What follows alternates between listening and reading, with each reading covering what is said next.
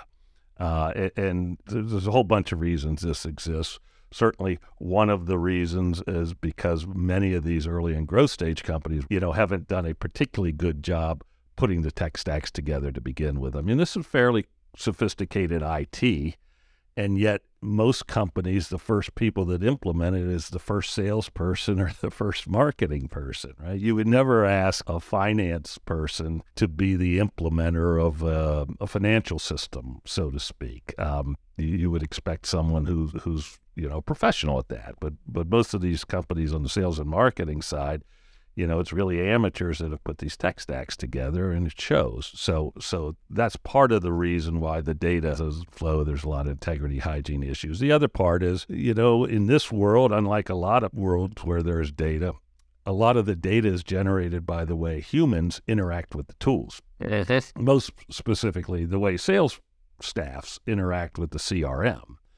And if there's not this sort of rigor and discipline and consistency across the sales organization, then you'll end up with all kinds of variability to the data. So first issue is the data itself is often suspect, which gets in the way of good analysis to find the friction and inefficiencies.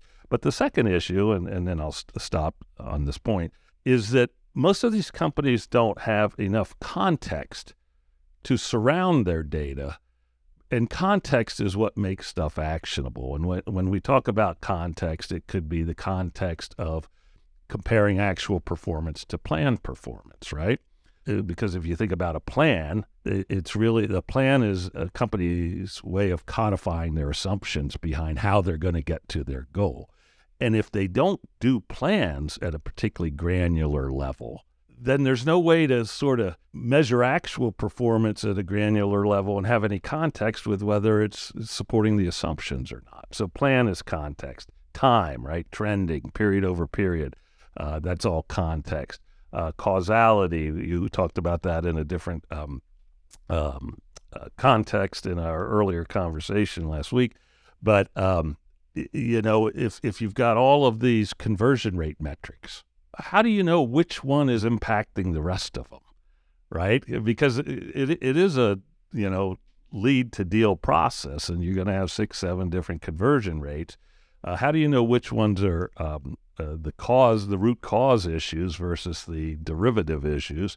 And how do you know the relative impact? Like, is the fact that our website conversion rate from website visitors to demo requests is at 0.8%, is that hurting us more than the fact that our meeting show rate is 75%, right?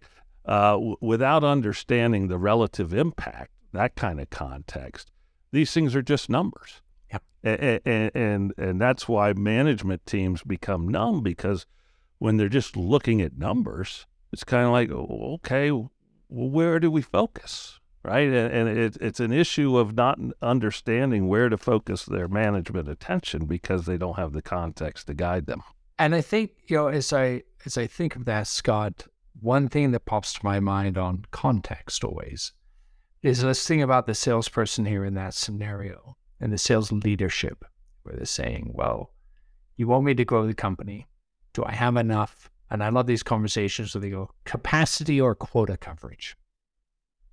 And then they try to reverse engineer all of that as a key metric to be able to say, well, look, I don't have enough people. We got to add more people because I got churn rates and all of that. But what they don't really know is the demand, and they don't know what that is across all the funnel. They don't know what it is. But let's just stay on that quota piece for a second here. This is really direct, good example.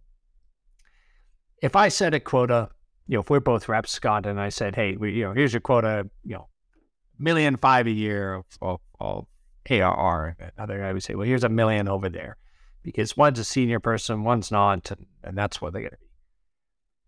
And then we say, well, we're let's say $150 million company. We're trying to scale out. We got multi-channels. We're going to new areas.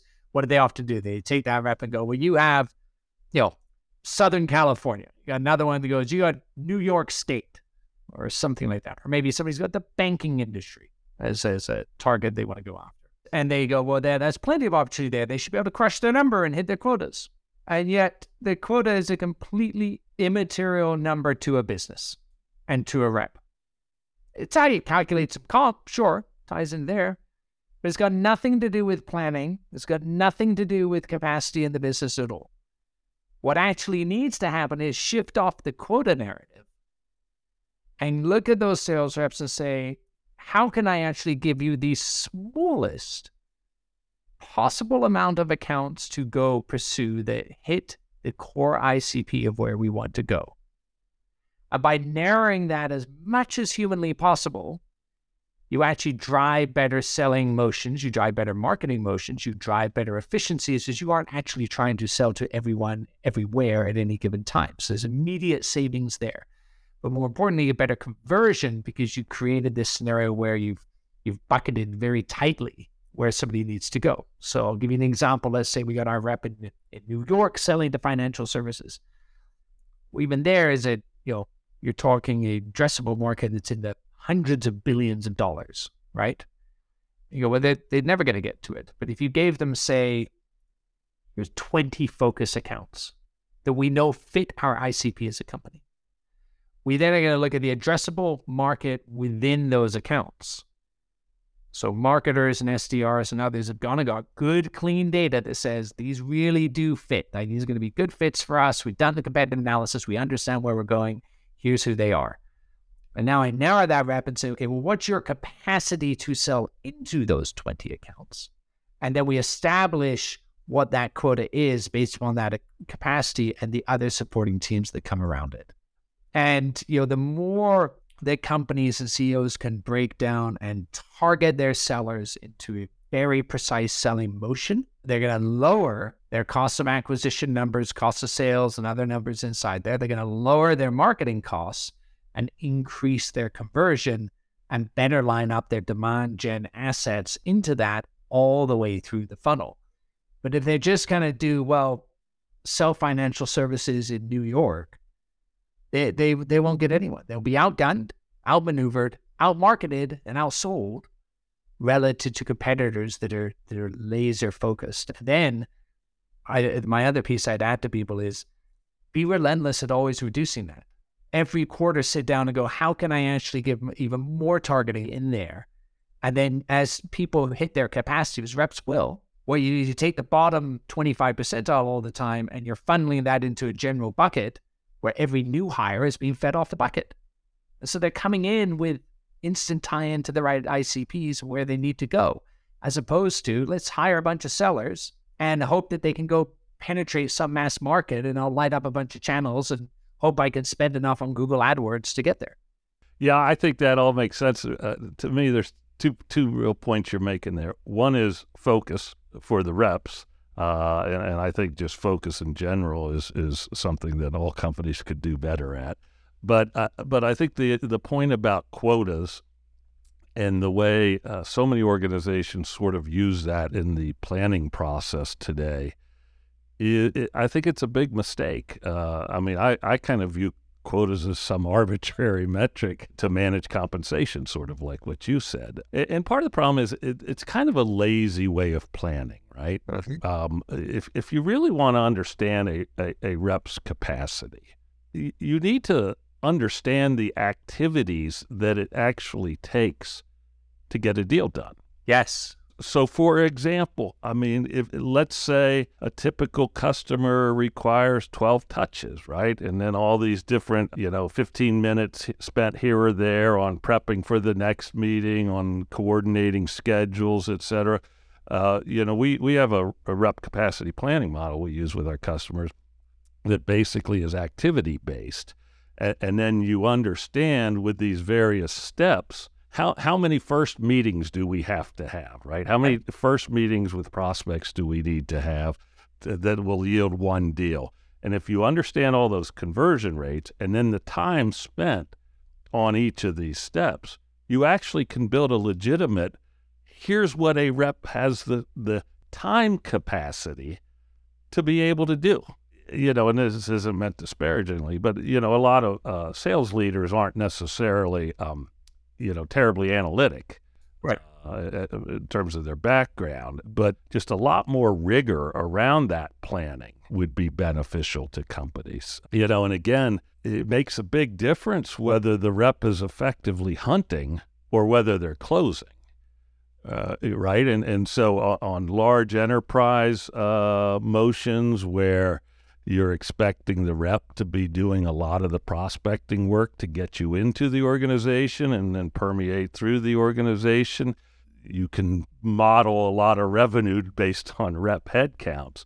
But in other organizations where the sales folks really only come into play sort of in the last third of the overall buying motion, your plans and models need to be driven much more by what your investments on top of funnel activity are going to be. Yes. And a lot of companies still don't get there though. Well, no, and it's hard. Again, everybody's under a lot of pressure right now, so I would say I empathize with people in that capacity. But you are right in terms of the analytical nature of it. At the end of the day, if I make up a scenario, and I apologize everybody if it's on a whiteboard. This would be a lot easier to show, but I'll attempt to verbally do it. Right. I was thinking you got to start with what is the goal, right? A goal, by the way, is individualized. So, if we put this, let's use the sales persona as this one everybody I think can resonate with fairly easily. So you got a rep. That rep wants to go achieve something in their life, maybe buy their first home, maybe they're, something like that, right? Okay, good. So that's the goal. Like I said, it takes so much earnings. Now, what do they have from the company in terms of their ACV goal? Okay, let's say it's 950 grand, right? And then you want to say, well, where are you starting the year at?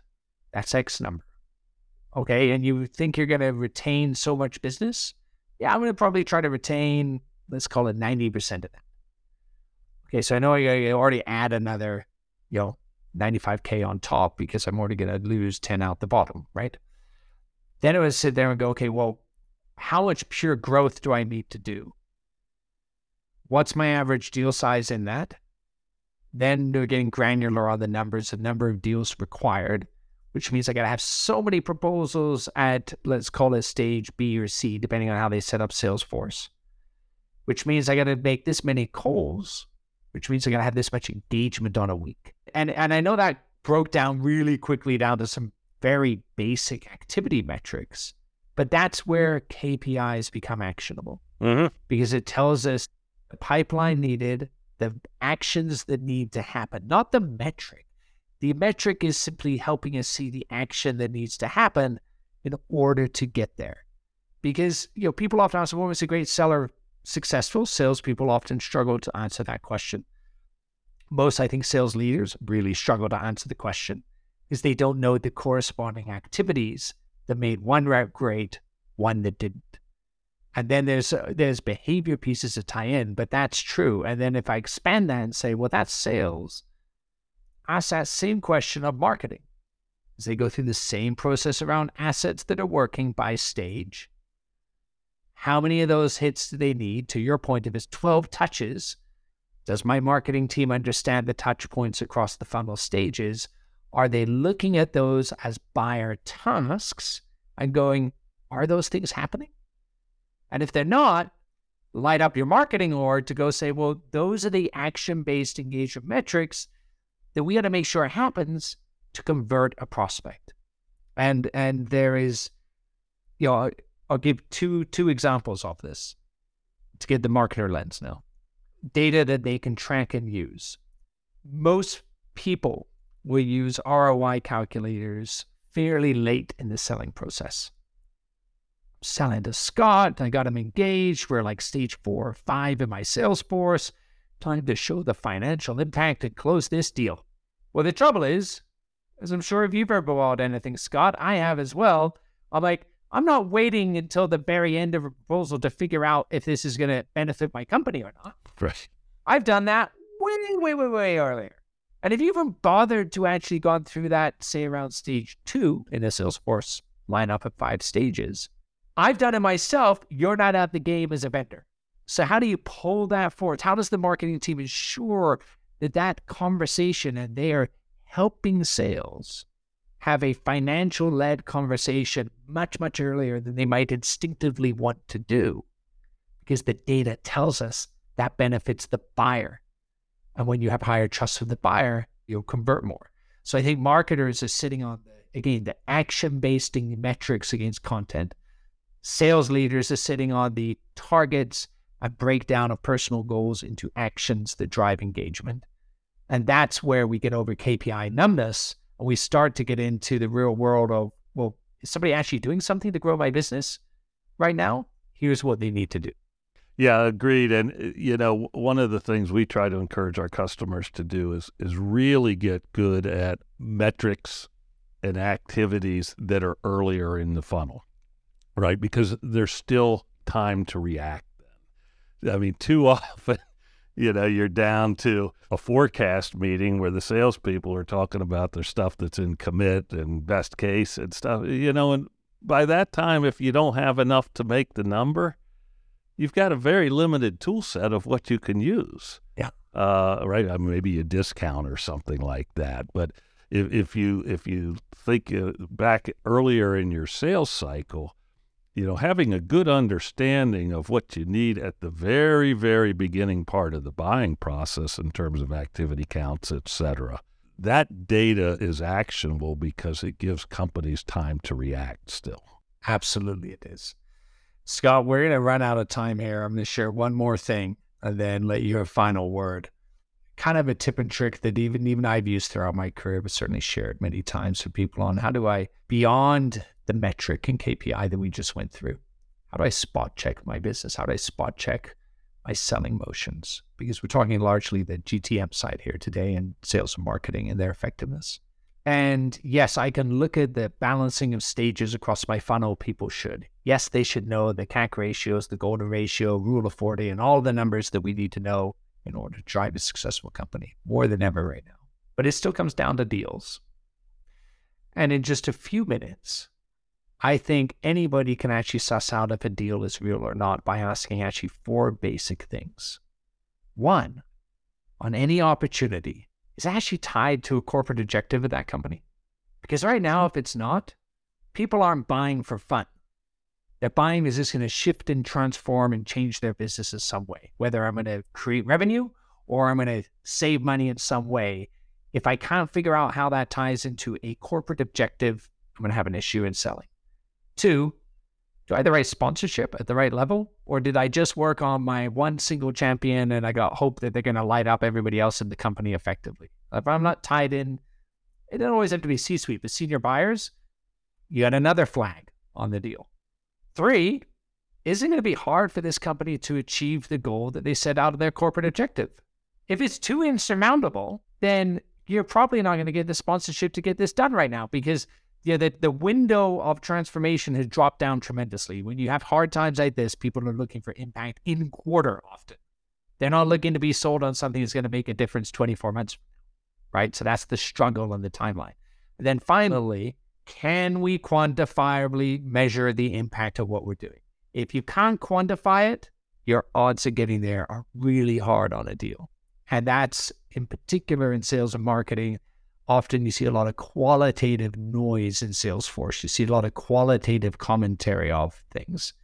But no, if it's not quantifiable, the impact that we're going to make to that business in a way that they believe it, I would suggest it's not going to be there. And I say that's like a 2 to 3 minute test that anybody can do across any aspect of their go-to-market organization and go, is this stuff real or not? And it will just help us get off of KPI numbness and noise and volume-based metrics. The reality is you're trying to narrow down and focus relentlessly on the most important deals, reps, marketers, segments, and ICP that are going to actually translate to revenue right now. Final word is yours, Scott. Bring us home. Notwithstanding your very valid point that people aren't looking for stuff that's going to help them from 2 years from now versus the current quarter, I do think it's critical for companies in this current environment to think beyond the current set of deals in the pipeline, because otherwise they never get off that hamster wheel. And at some point, if you're going to drive to a more efficient growth model, it means you're actually taking action to change how you do business. It's not just, getting a little bit more religiously focused on the current deals and doing that spot check, which, by the way, I think is tremendously valuable, right?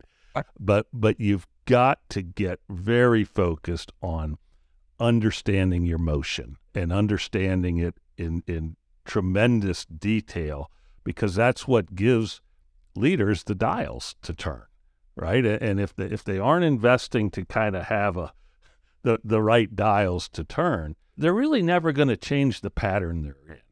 And the whole point in this sea change from growth at all costs to efficient growth is you have to change the patterns that you're in. I love it. I could talk with you all day, Scott, on this and patterns and everything else. But if people want to reach out to you and connect, what's the best way to get a hold of you? Scott@scalematters.com. That's pretty solid. And, believe it or not, I at least read every subject line of all emails. Well, that's a fantastic thing. That's a whole other conversation, but we'll leave that for today. Scott, it's been a blast. Keep up the great work. I on behalf of all entrepreneurs out there, we need more people helping, execs right now really scale and understand what to measure and what to use in their business. So thank you for all that you're doing for everyone. And it's been a pleasure. For those listening in, please remember to like and subscribe. And check out our new dial-in number with questions you can ask myself and Howard. You can reach us at 323-540-4777. That's 323-540-4777. And we'll see you back next week on the RevOps podcast. Thanks, everyone. Thanks, Alistair.